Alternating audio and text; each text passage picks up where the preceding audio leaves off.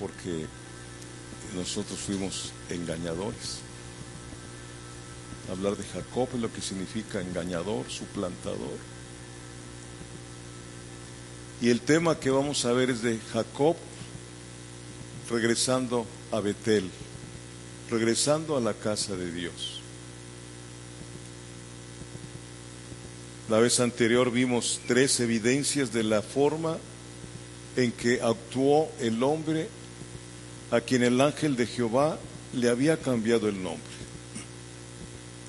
Ya había tenido un encuentro portentoso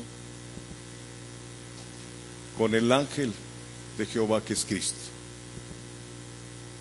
Vemos que no fue Jacob el que lo buscó, sino fue el ángel de Jehová el que le salió al encuentro.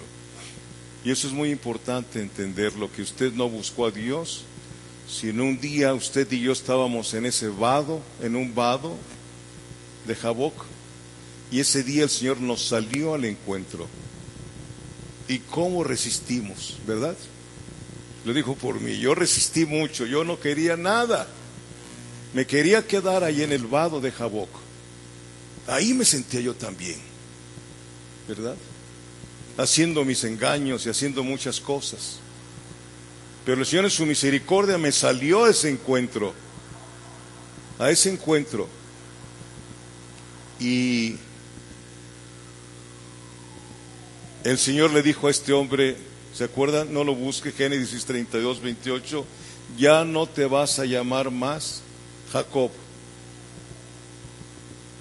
No se dirá más tu nombre Jacob, sino Israel, príncipe de Dios. Cuando Él salió al encuentro de su vida y la mía, se nos cambió el nombre en el cielo.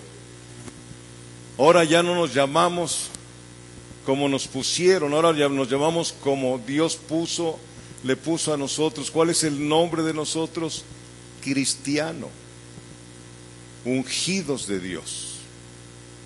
Ungidos de Dios, ¿sí? Pero este hombre, igual que usted y yo, siguió actuando como Jacob en ese proceso tan tremendo que tiene Dios con cada uno de nosotros. Sí, quiero que vea conmigo esto, Génesis 33, por favor.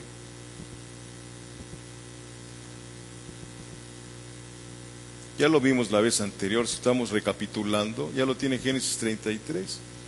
Alzando Jacob sus ojos miró, y he aquí venía Esaú, y los 400 hombres con él. Entonces repartió él los niños entre Lea y Raquel y las 2 siervas, y puso las siervas y sus niños delante, luego a Lea y sus niños, y a Raquel y a José a los últimos.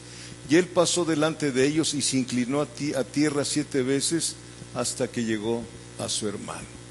Imagínense, se humilla delante del problema. Lo vimos la clase anterior, la lección anterior. ¿Por qué? Yo les comentaba a usted, este hombre alzó Jacob sus ojos, miró y vio el conflicto, y vio el problema que se le venía encima, acompañado con 400 más. Y les comentaba yo que nosotros no tenemos que poner los ojos en el problema. Tenemos que alzar los ojos hacia más arriba. Alzaré mis ojos hacia los montes, Salmo 121, ¿de dónde vendrá mi socorro? Mi socorro viene de Jehová, que hizo los cielos y la tierra. Problema, Esaú, van a venir a nuestra vida. Van a venir a nuestra vida, indudablemente. Pero ¿qué vamos a ver? ¿Vamos a ver el problema o vamos a alzar los ojos hacia donde está el Señor? Es algo que tenemos que aprender, amados hermanos. Hoy estaba yo estudiando sobre la fe y a ver si me alcanza el tiempo y si se puede aplicar. Porque la fe, hermano, es algo que no es suyo, sino es la fe de Dios en cada uno de nosotros. Lo dice Efesios 2, no lo busque, versículo 8, que somos salvos por gracia por medio de la fe, y esto no es de nosotros, sino es un don de Dios. El que ha nacido de nuevo ve lo que otros no pueden ver. Y Hebreos 11 nos da una lista de personas que vieron lo que muchos no vieron. Caminamos por fe, no por vista. ¿Sí? Y si seguimos sin entender las cosas de Dios, hay que cuestionarnos, amados hermanos. Hay que hablar con Dios con mucha seriedad, porque sin fe es imposible agradarle a Dios. Es imposible agradarle a Dios. Creemos en lo que vemos, pero como hijos de Dios tenemos que creer para ver. Esa es la enorme diferencia que hay. Es una fe que es del cielo, no es mía. Y esa fe tiene que estarse ejercitando día tras día. ¿Cuántos creen que son salvos? Levanten su mano. ¿Por qué somos salvos? Por la fe. Todo es por la fe. ¿Y por qué dices que eres salvo? Pues porque yo quiero. Y a ver qué te va a decir alguna persona. ¿Y por qué tú dices que eres salvo y yo no? Estamos preparados para contestarles esas cosas.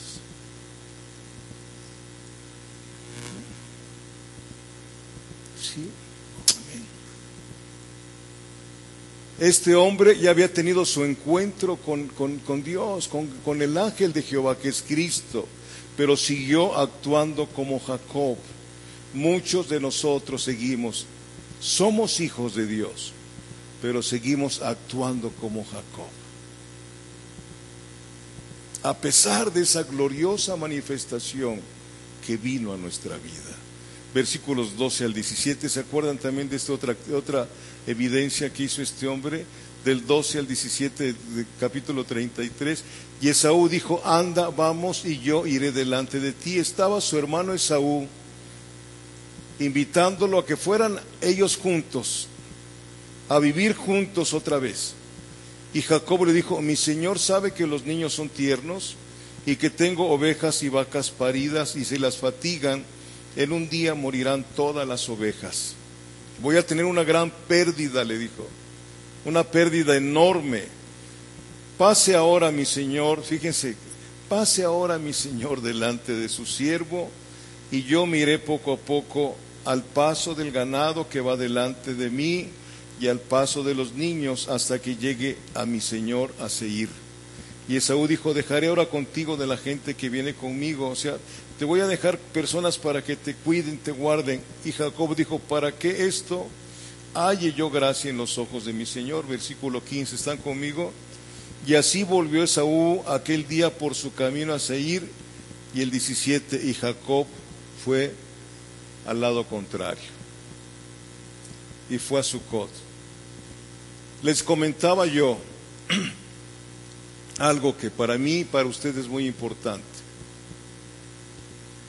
La Biblia dice que nuestro sí, ¿qué? Sea sí, y nuestro no sea no, porque todo lo demás viene del infierno, viene del diablo. Así dice la palabra. Y les comentaba yo, si me están haciendo una invitación y sé que no voy a ir, ¿por qué digo, allá nos vemos? Si ya sé de antemano que no tengo ganas de ir, que no tengo deseos de ir, ¿por qué como hijo e hija de Dios digo, allá te alcanzo? ¿O no actúan ustedes así en ocasiones? Cuestionémonos a nosotros, porque por esas cosas insignificantes para nosotros no viene la bendición que Dios nos quiere dar, porque Dios es un Dios íntegro. ¿Qué cosa es íntegro? Que nada debe de faltar. Por eso la iglesia está caminando así. Somos hijos de Dios, pero no vivimos en el poder que Dios quiere que vivamos. ¿Sí? Esas pequeñitas cosas que a nosotros ni las tomamos en cuenta. Alguien decía, yo creo que usted alguna vez ha visto cuando está el sol fuerte y usted se levanta y pasa el sol por el cristal de su ventana y entran los rayos, no el sol sino los rayos del sol. Usted y yo alcanzamos a ver unas cositas que no se ven con los ojos a simple vista, ¿se acuerdan? ¿Sí se acuerdan que vemos así un polvito que no lo vemos a simple vista? El sol de justicia, Él ve esos polvitos que hay en nuestra vida que nosotros no alcanzamos a ver. Por eso la instrucción en la iglesia es lo más necesario que debe de existir. Lo más necesario. Instruirnos en el camino de la vida eterna. Presentarnos quién es Dios. Y que Dios quiere que usted y yo como sus hijos vivamos ese evangelio de poder. Ese evangelio que impacta a la gente que nos conoce. Sin que se los digamos nosotros. Nuestra vida habla muchísimas cosas a los ojos de los demás.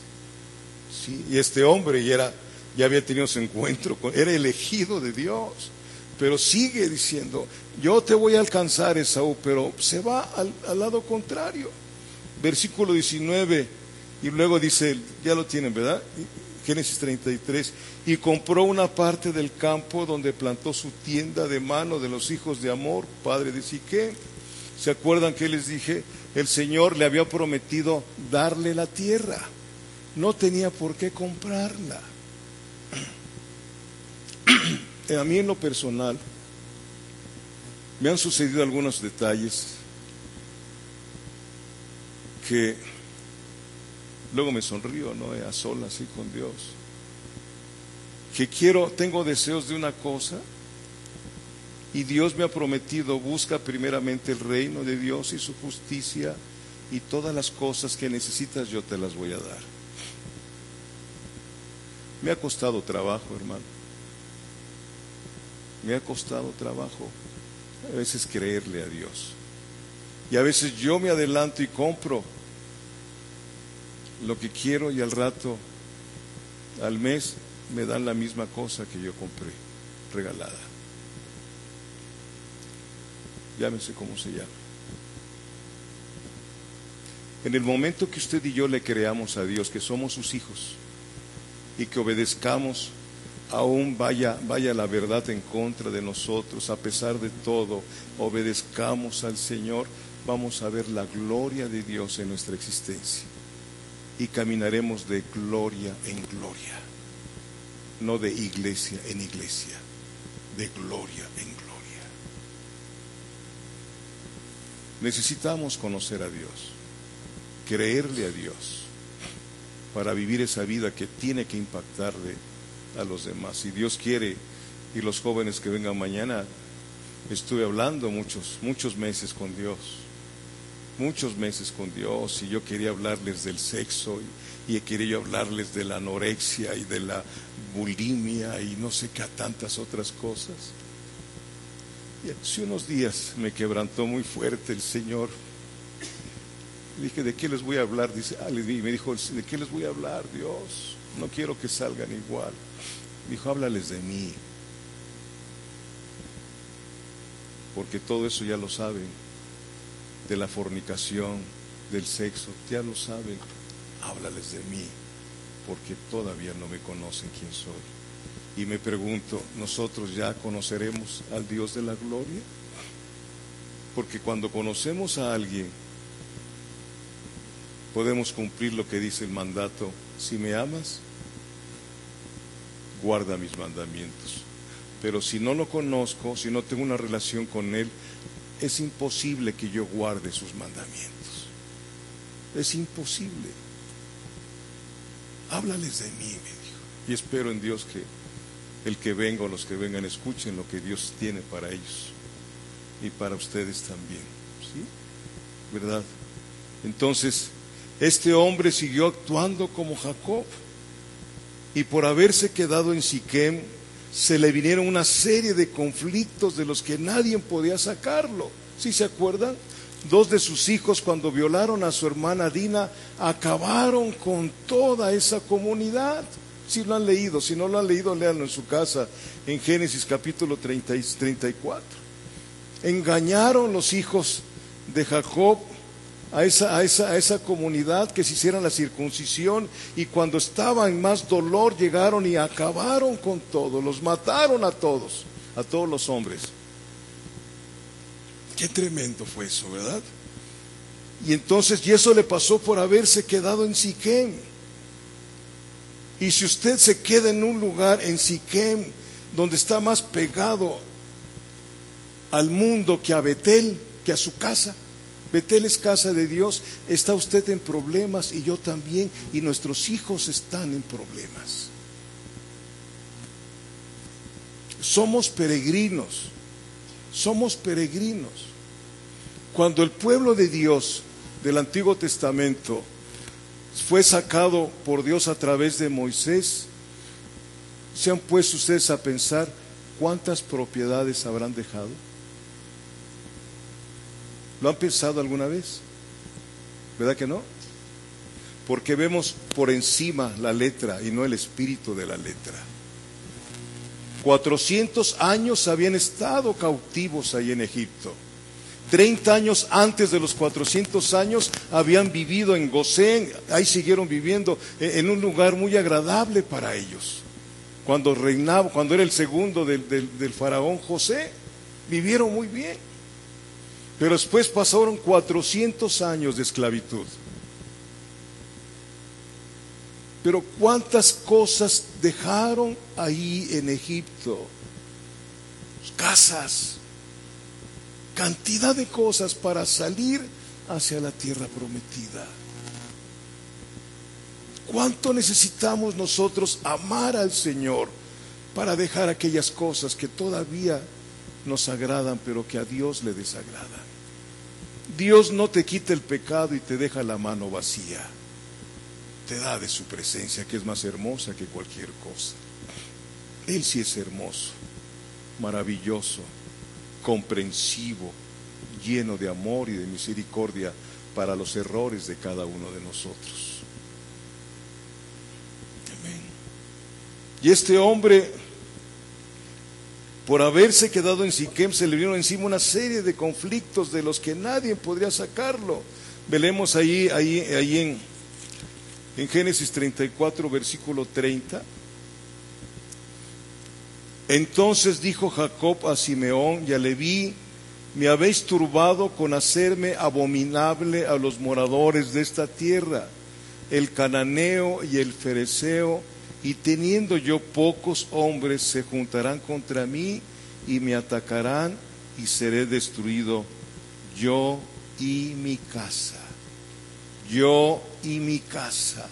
Todavía tenemos que entender, a los que están aquí de varones, que es yo y mi casa. Yo y mi casa. El hombre es el responsable de la casa, no la mujer. Yo y mi casa. Así dijo Josué: yo y mi casa serviremos a Jehová. Yo y mi casa. El ejemplo. Y aquí está diciendo Jacob, que dice: yo y mi casa vamos a ser destruidos. ¿Sí? ¿Estaba temeroso o no estaba temeroso? Qué temor tan grande tenía este hombre, que había tenido un encuentro con Dios y le había sido cambiado el nombre. ¿Sí? ¿Cómo está usted? ¿Cómo estamos usted y yo? Porque ya tuvimos un encuentro con Dios, si no, no estuviéramos aquí en esta noche. Ya lo tuvimos. Y venimos no por compromiso, sino porque queremos cantarle a Dios y que Él nos hable, que Él nos instruya, que Él nos diga en dónde estamos fallando, porque Él no falla.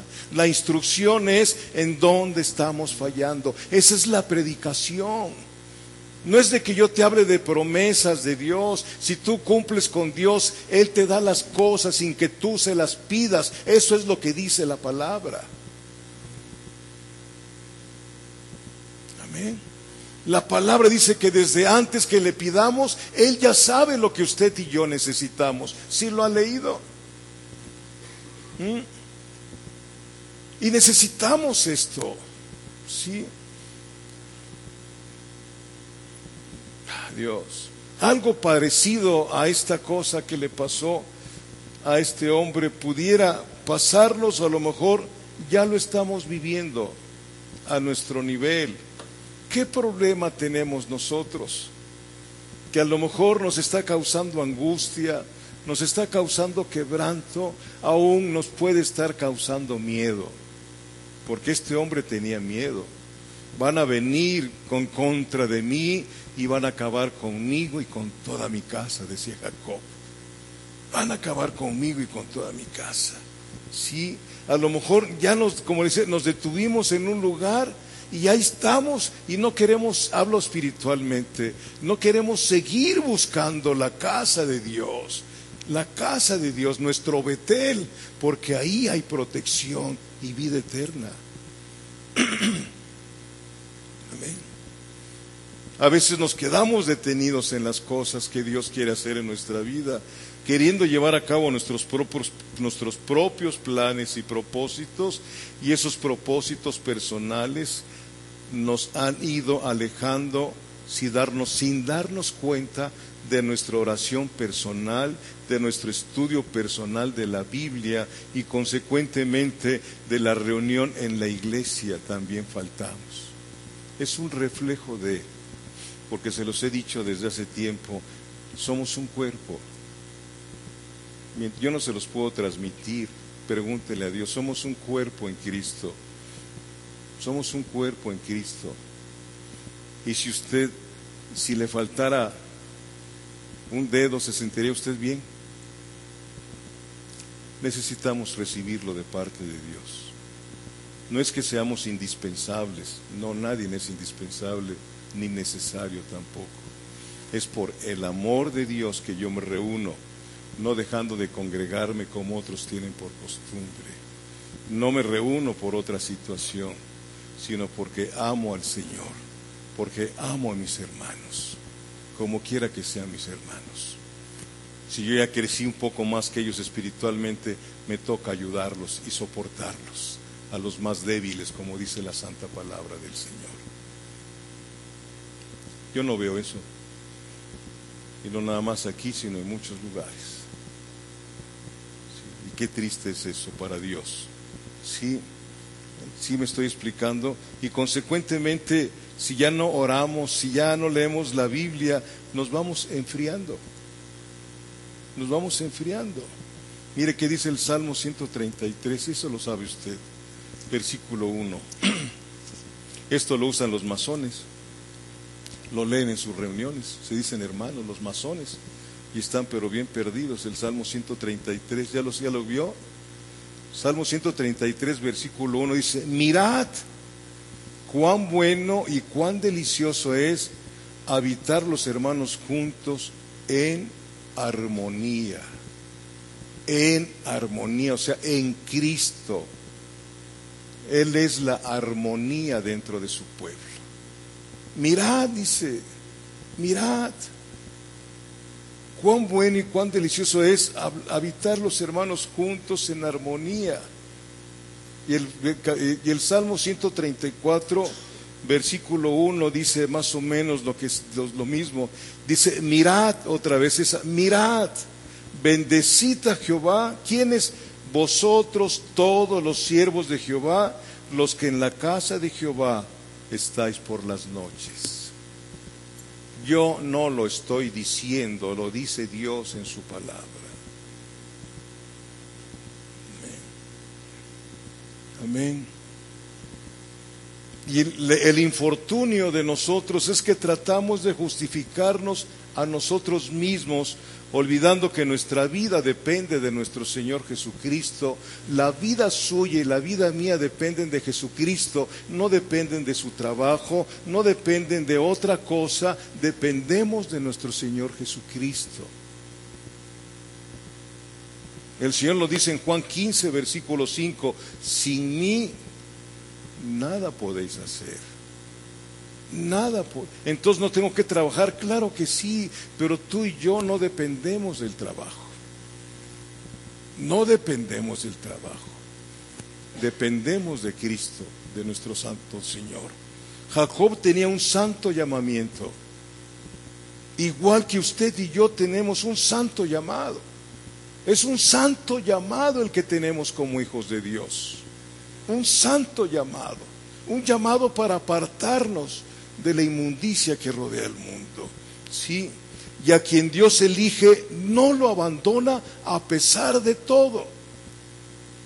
Esto me ayuda a mí a seguir caminando a pesar de mis errores. Al que Dios llama no lo abandona a pesar de todo.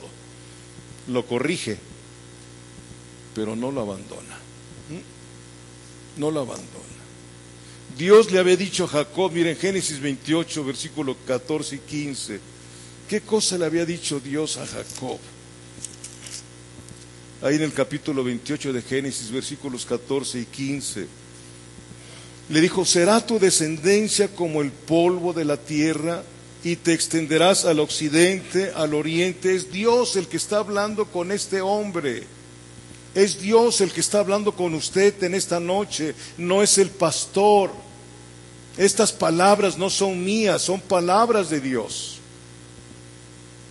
Será tu descendencia como el polvo de la tierra y te extenderás al occidente, al oriente, al norte y al sur, y todas las familias de la tierra serán benditas en ti y en tu simiente. He aquí yo estoy contigo y te guardaré por donde quiera que fueres y volveré a traerte a esta tierra, porque no te dejaré hasta que haya hecho lo que te he dicho. Y Dios te dice, no te voy a dejar hasta que yo termine la obra que tengo que hacer en tu vida. ¿Cómo la vas a hacer? La voy a hacer. La voy a hacer a pesar de ti misma y de ti mismo. Tú escoges, o me obedeces o te sigues rebelando. Pero lo voy a hacer. Ese es el Dios en el cual tengo yo confianza. No en mí, ni en mis obras, ni porque yo me porte en algunas ocasiones mejor que alguien. No es mi conducta, es el amor de Dios, la palabra de Dios, la fidelidad de Dios, no a mí, sino a Él mismo, porque Dios es fiel a Él, a su palabra. Ningún hombre es fiel, porque muchos dicen, Dios es fiel aunque andemos mal. Claro que sí, pero si tú andas mal vas a tener problemas. Dios es fiel a Él mismo. Él mismo nos ha dicho, maldito el hombre que confía en el hombre. Dios no confía en el hombre. Job 15, versículo 15 dice que Dios no confía en sus santos. Dios no confía en sus santos. Amén. Y no te llamó y te pone a servirle porque confía en ti, sino porque Él va a trabajar contigo. Él es el alfarero y nosotros somos el barro. Amén. Y Él no falla. Él no falla. ¿Sí? Aquí le está diciendo, si están conmigo, ¿no? No te voy a dejar hasta que haya hecho en ti lo que te he dicho. Aleluya. Bendito Dios. Le promete cuidar a su descendencia y siglos después sabemos que así fue. Yo voy a cuidar a tu descendencia. Obviamente la promesa no era para Jacob, sino por aquel que vivía en Jacob, la simiente. En tu simiente, no en tus simientes. En tu simiente, la simiente es Cristo, en nosotros la esperanza de gloria. El que bendice a las vidas no eres tú, es la simiente que hay dentro de nosotros, la que está dispuesta, la que no se cansa en hacer el bien. Nosotros nos cansamos, Él no se cansa dentro de nosotros. Por eso dice, venid a mí los trabajados y cansados, que yo los voy a hacer descansar. Y no te da una cama ni una silla, te da un yugo. Llevad mi yugo porque mi yugo es fácil y mi carga es ligera. Amén. Sí, hermanos. Siglos después, Él cumple lo que dijo, Él cumple su palabra. Mire, esto ya lo hemos leído, Ezequiel 20. Y eso es para usted y para mí también. Así es de que si usted es hija, hijo de Dios, yo descanso en el Señor, no en mí. ¿Ya lo tiene? Ezequiel 20, versículos 32 y 33. Ya lo tiene, ¿verdad? Dice, y no ha de ser lo que habéis pensado.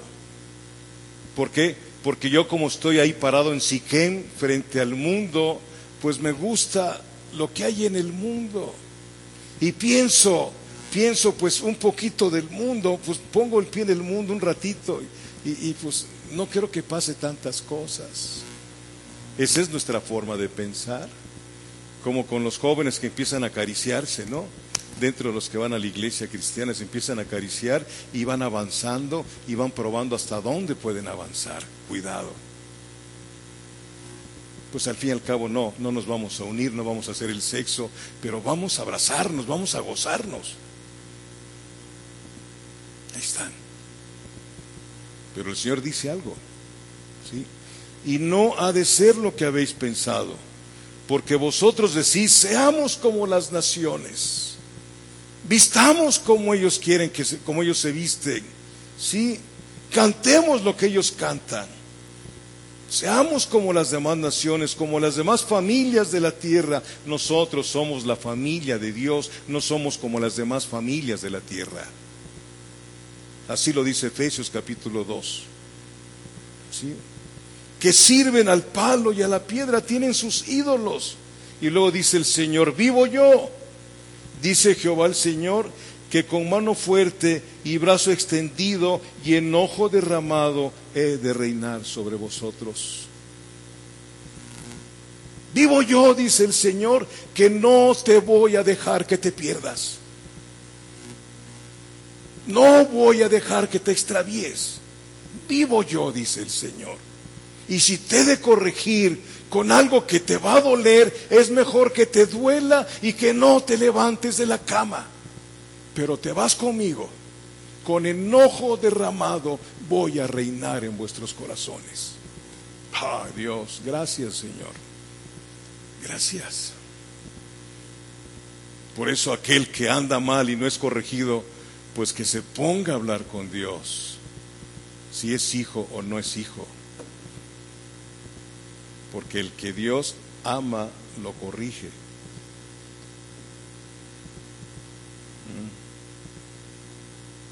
Es algo que... ¿Qué dijo el profeta? ¿Qué dijo Jesús? ¿Qué dijo Dios a través del profeta Malaquías? No lo busque, Malaquías 3, versículo 6, porque yo Jehová no cambio, por lo cual no habéis sido consumidos, dice el Señor. Si usted ha hecho una cosa indebida, si usted ha andado caminando mal y yo también, no hemos sido consumidos por la misericordia de Dios. Amén. ¿Cuántas cosas hemos hecho, dicho que han ofendido a Dios y no hemos sido consumidos? Porque Él mismo lo dijo, Jehová, Jehová, tardo para la ira, clemente y misericordioso es Jehová, tardo para la ira y pronto para la misericordia. Él fue el que lo gritó, no fue Moisés. Él fue el que estaba diciendo allí en el monte, Jehová, Jehová, clemente y misericordioso, tardo para la ira y pronto para la misericordia. Aleluya. Bendito Dios. Jacob tuvo gran temor y él sabía lo que le iba a suceder. Se iban a juntar contra él y van a atacarme y van a acabar con toda mi casa. Pero habló Dios. Habló Dios, mire. Vamos ahí a Génesis 35. A pesar de haberse quedado ahí varado, a pesar de todo lo que le pasó, que a su hija la violaron por salir ahí a Siquem, por haberse estacionado en un lugar donde nunca debió de estacionarse ni comprar el lugar, sino seguir caminando hacia Betel, ahí le pasaron cosas tremendas. Pero a pesar de eso, el Señor le había prometido, no te voy a dejar hasta que acabe mi obra en tu vida. Génesis 35, 1. Así estaba todo temeroso, todo con cobardía. Van a acabar conmigo. Pero habló Dios con él. Dijo Dios, ya lo tienen, Génesis 35, 1. Dijo Dios a Jacob, levántate. Levántate. Ha de haber estado postrado ahí clamando, Señor, ¿qué me va a pasar ahora, Señor? Otra vez me equivoqué, Señor. ¿Qué tengo que hacer, Señor? Levántate, le dice el Señor. Levántate y sube a donde tienes que ir. No te quedes abajo. ¿Cuántos de ustedes siguen abajo y yo también seguiré abajo? Porque me gusta estar abajo, no a las alturas donde Dios quiere que yo esté, espiritualmente hablando. ¿Sí me estoy explicando? ¿Sí me estoy dando a entender? Levántate, dice el Señor, y sube a Betel y quédate allí. Aleluya. Hermano, levántese, suba a Betel y no se baje ya jamás de ahí, porque el Señor dice que estamos sentados en los lugares celestiales. Efesios 2 lo dice, ya no se vuelva a bajar de ahí. Amén. Y quédate allí. Y haz allí un altar al Dios que te apareció cuando huías de tu hermano Esaú. Aleluya. Entonces Jacob dijo a su familia y a todos los que con él estaban, fíjense, hasta dónde había estado este hombre, sí, no diciéndoles nada a su familia que tenían dioses. Lo sabía, por eso se los dice. ¿Cómo estamos nosotros en ese aspecto? ¿Seremos más benevolentes que en Dios con nuestros hijos? ¿Con nuestro cónyuge? Pregúntese esto, amado hermano, porque por eso no viene la bendición tan grande que Dios nos quiere dar. Se lo aseguro, en el nombre de Jesucristo. ¿Que se va a causar problemas? Claro que sí va a haber problemas, pero no con Dios. ¿Con qué quiere tener usted problemas?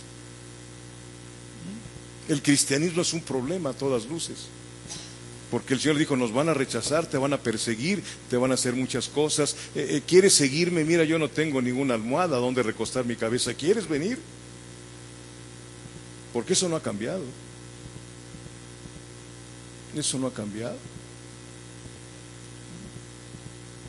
Bendito sea Dios.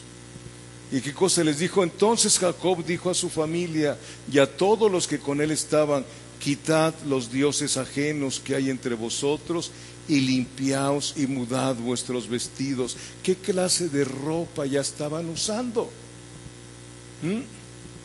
¿Qué clase de vestimenta estaban usando ya? La misma que usan en el mundo. ¿Cómo se visten nuestros jóvenes? ¿Cómo se visten las señoras jóvenes que van a las congregaciones, que deben de ser un ejemplo de santidad?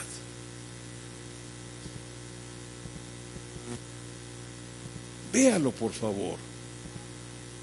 Señoras hasta de 80 años con pantalones ajustados. ¿Cómo es posible si la ropa es para sentirse cómodo? ¿No es cierto? Pregunto.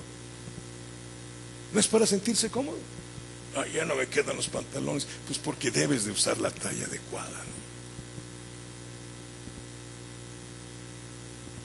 Sí me explico, amados hermanos. Somos familia de Dios. No somos cualquier cosa. Dios mío. Habló Dios. Habían pasado muchos años, hermanos, muchos años, desde que Jacob había salido de su casa huyendo de su hermano Esaú. Eso lo vimos en Génesis 28. Habían sido años de dura disciplina de Dios hacia Jacob a través de su tío Labán. Sí, aleluya. ¿Para hacer qué? Para hacerle ver la clase de naturaleza que Jacob tenía. Cuando Dios nos empieza a tratar con nosotros, nos hace ver qué clase de personas somos, amados míos, porque si nos comparamos con otro tipo de gente, nos sentimos mejor que ellos, porque ya no fumo, ya no tomo, ya esto, no, la naturaleza es tremenda la de nosotros. Y el Señor le estaba enseñando a Jacob qué clase de naturaleza tenía. Y por eso la palabra no les gusta, porque nos dice Dios qué clase de personas somos a sus ojos. Porque a los demás podemos tener apariencia de piedad y negar la eficacia de ella. ¿A quién queremos con quién queremos vivir? Creo que con Dios queremos estar por toda la eternidad. Y para estar con Dios arriba tenemos que estar con Él aquí abajo. Bendito Dios, ¿sí? Años de dura disciplina de Dios hacia Jacob, y todavía iba a seguir otras más disciplinas. Cuando sus hermanos, ¿se acuerdan de José? Lo vamos a ver el próximo viernes, si Dios nos da vida, lo vamos a empezar a ver. Le llevan la túnica, ¿verdad?, que le había dado, y pensaba Jacob que había acabado con su hijo, ¿no? ¿Verdad?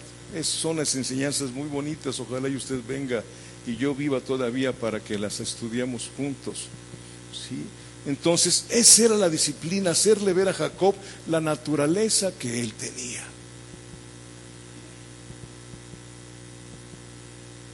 Hebreos 12, versículos 4 al 8, no lo busque, ya sabe usted que dice, que al que toma por hijo lo disciplina, lo corrige, lo azota. ¿Por qué? Porque es necesario. ¿Para qué nos azota? Para participar de la prosperidad, entre comillas, o para participar de su santidad. Imagínense, el santo Dios corrigiéndonos para hacernos participar de su santidad.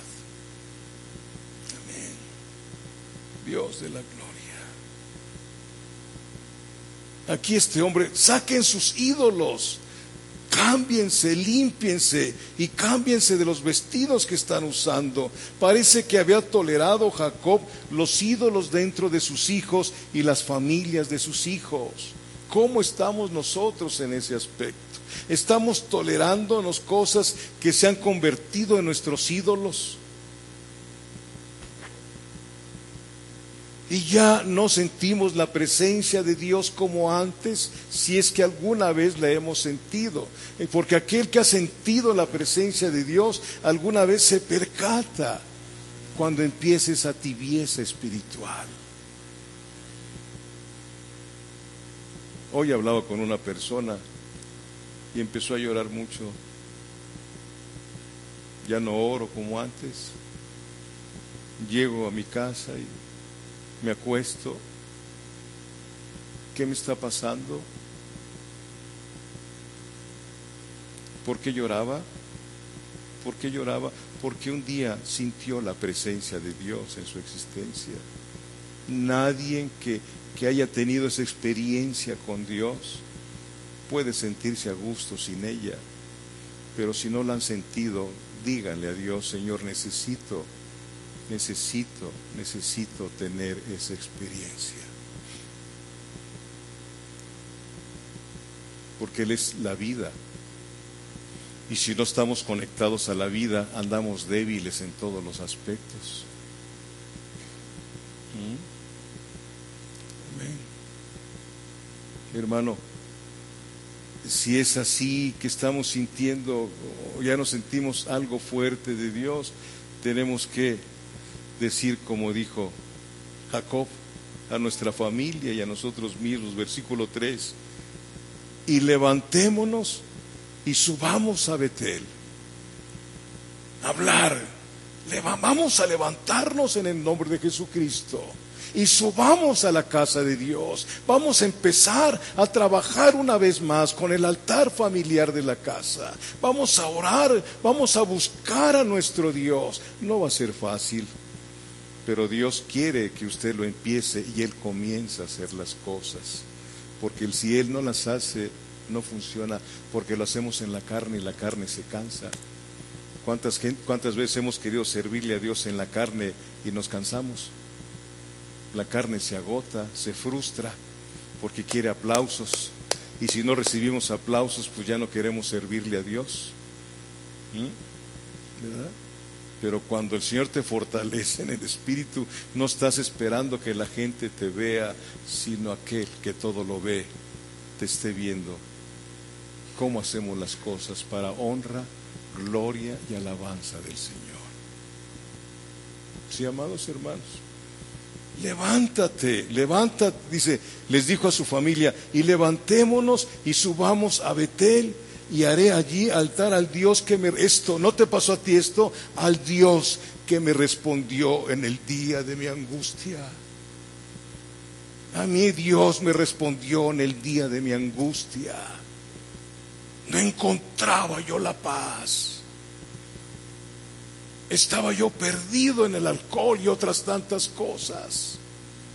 Y ahí es Dios que me respondió en el día de mi angustia y ha estado conmigo en el camino que he andado. Dios promete caminar contigo. Esa es la experiencia de la salvación. No es otra. Sí, reconocer a aquel que me salió a mi encuentro en el día de mi angustia y ha caminado conmigo a pesar de las cosas, porque Él no hubiera soportado todo lo que pasó, porque el soporte del trato de Dios, Él es el que nos los da. Nuestra carne se muere. Amén. Sí. Bendito Dios. Subamos, les dijo, y haré allí altar al Dios que me respondió en el día de mi angustia y ha estado conmigo en el camino que he andado. Jacob oyó la voz de Dios y obedeció. Levántate y sube a Betel. Hoy te está hablando Dios. Yo no sé cómo esté tu relación con Dios. Solamente tú sabes qué relación tienes con Dios. Yo no.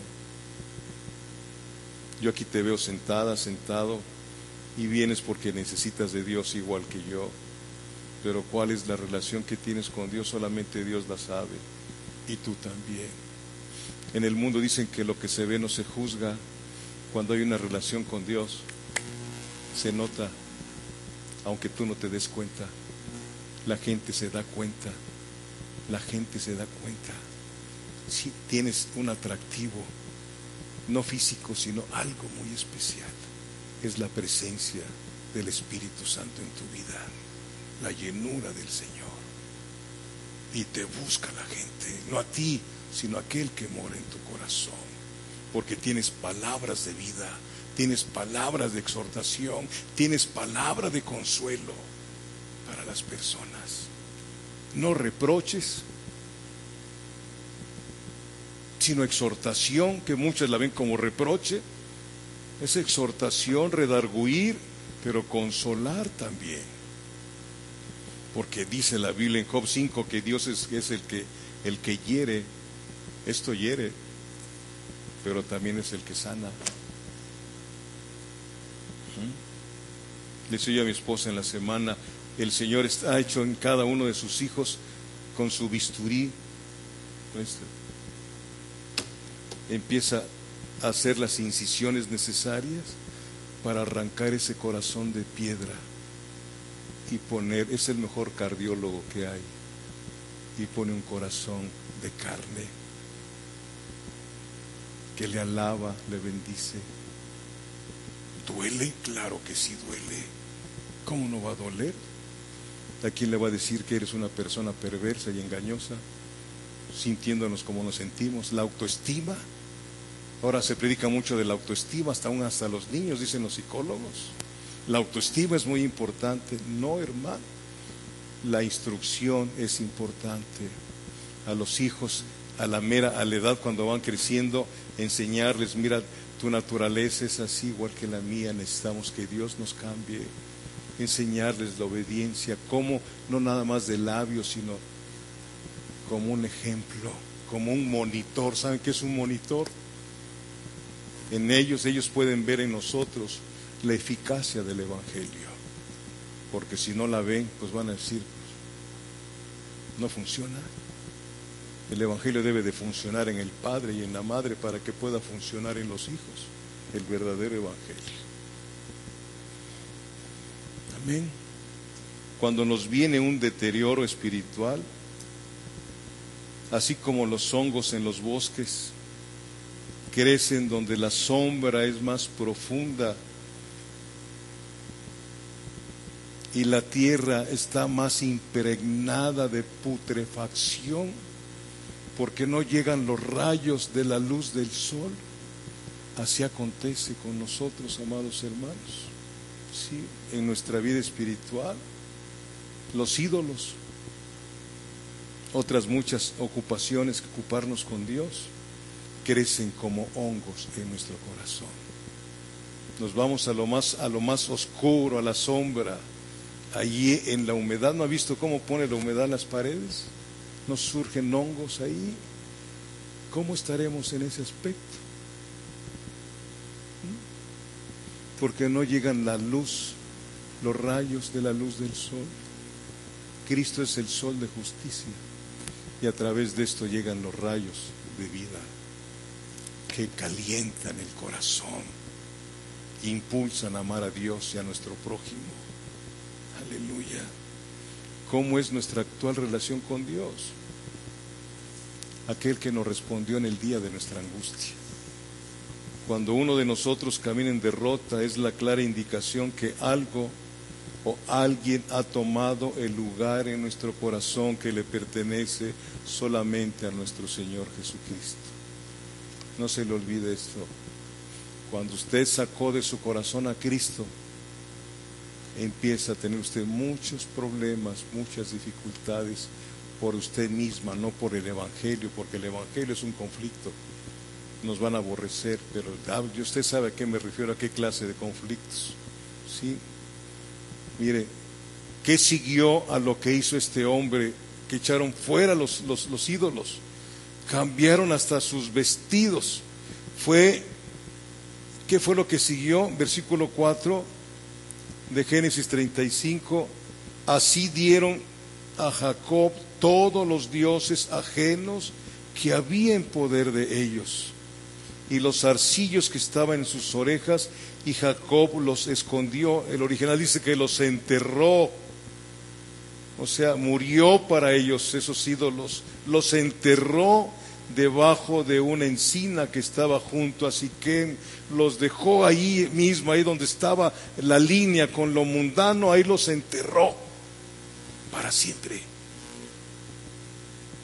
Es lo que necesitamos hacer nosotros: agarrar lo que sabemos que es mundano y enterrarlo allí,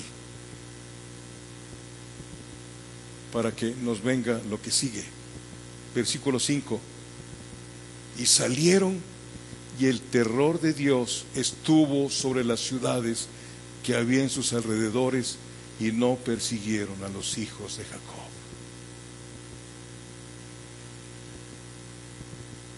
A veces está uno pendiente, preocupado, porque la situación ahora no sale tanto en los periódicos, pero se siguen llevando a las niñas. ¿Sí lo sabe usted? Siguen los asaltos, etcétera.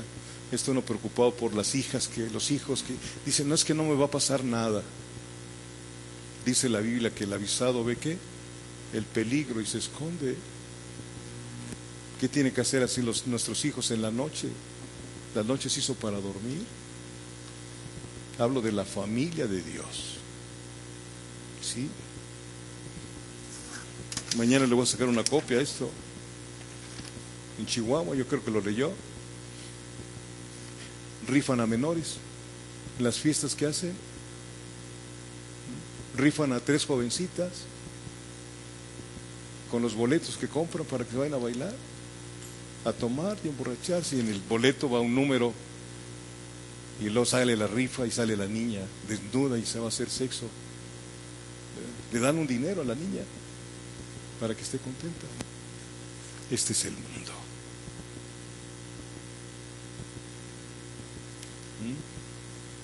Salió en el periódico esta semana.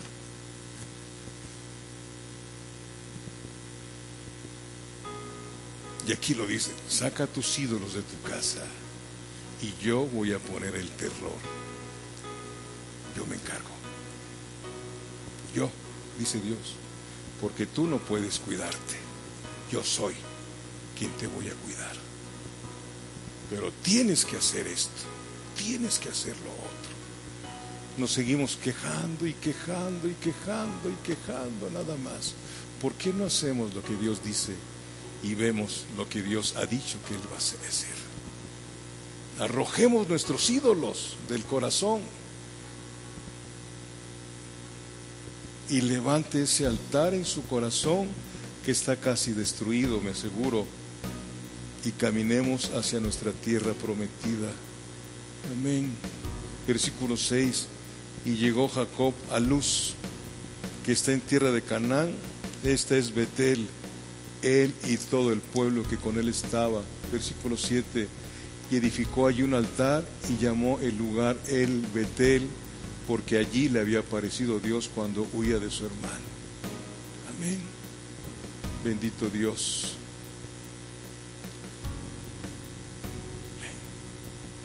Nosotros estamos caminando hacia nuestro Betel espiritual, a la casa de Dios por la eternidad.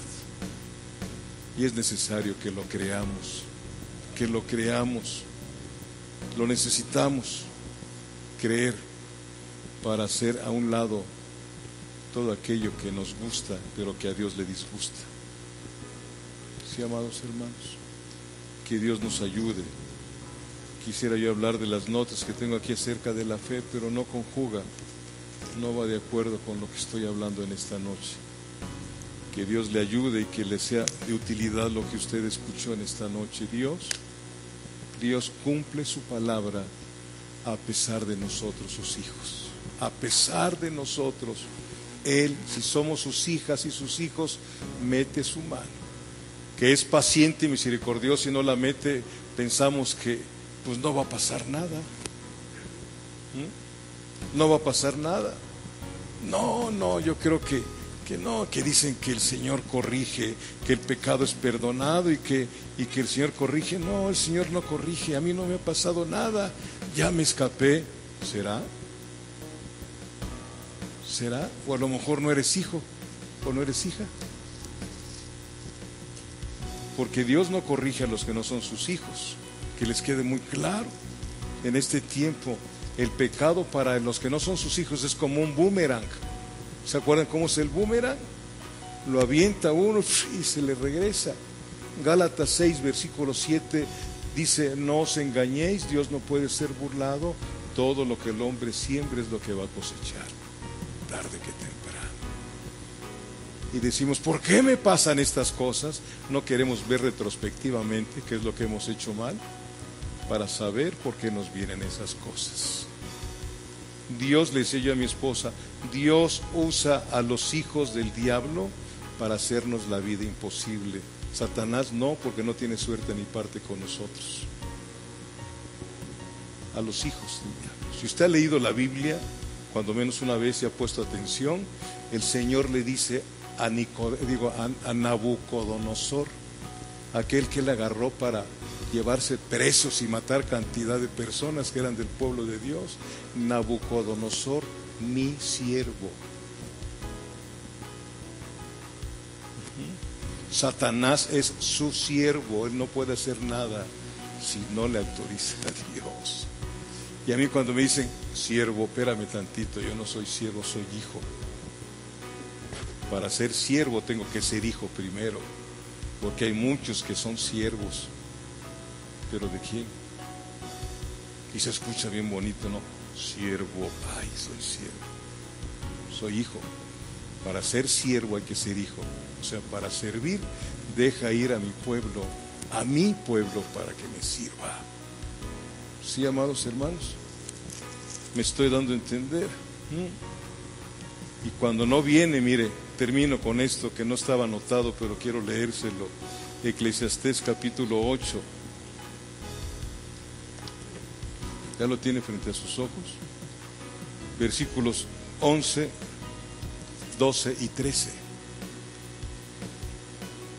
Fíjense la grande paciencia que Dios tiene, aún para aquellos que no son sus hijos. A sus hijos los azota, los corrige y los endereza.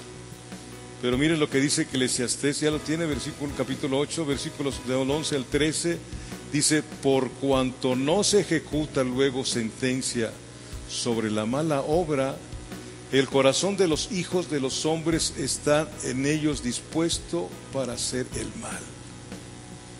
Ya hice esto y no me pasó nada, pues a lo mejor Dios no existe, o no me vio, o no se dio cuenta.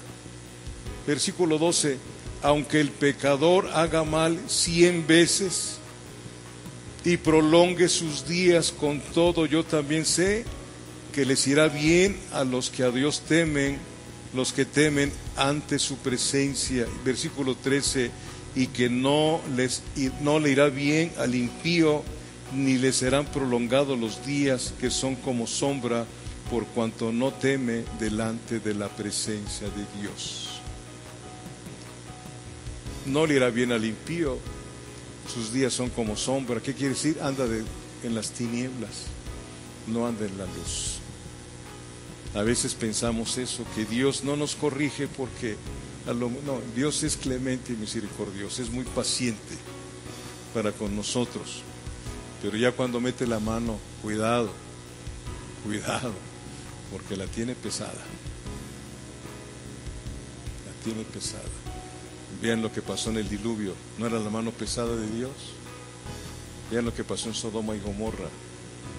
Vean lo que pasó en la cruz del Calvario.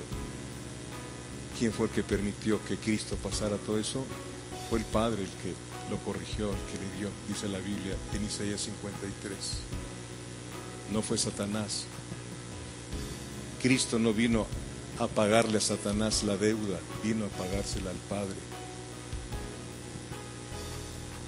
Algunos dicen es que tuvo que pagarle a Satanás para arrebatarnos de sus garras. No, hermanos, no, vino a pagar la deuda que teníamos pendiente con el Padre Dios.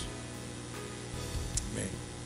No hablamos muy poco de la ira de Dios, no nos gusta un Dios con ira, porque pensamos que es iracundo como yo, como otra persona. No, Él no es iracundo. La ira de Dios es una ira santa. Su propia naturaleza no permite la maldad ni el pecado. Amén. Hermano, ahí está el mensaje. Ojalá que le haya sido útil. Sí. Usted y yo tenemos mucho de Jacob. Dios va a tratar con nosotros. No, si somos hijos no nos va a dejar. Es una promesa que a mí me agrada, porque sé que me va a dar hasta donde sea, pero me va a corregir. Me va a corregir. A lo mejor voy a andar como Jacob, sí, después, pero bien corregido, ¿verdad? ¿No? Amén. Amén. Así ya no voy a poder ir a bailar. Sí me gusta mucho el baile. Póngase de pie, mi hermano. Ame a Dios, hermano, aunque lo corrija. Gracias por escuchar nuestra grabación de Pacto de Gracias, Campos, Arkansas. Para más información, visítanos en nuestras páginas web pactodegracia.org.mx y facebook.com/Pacto de Gracia Warren.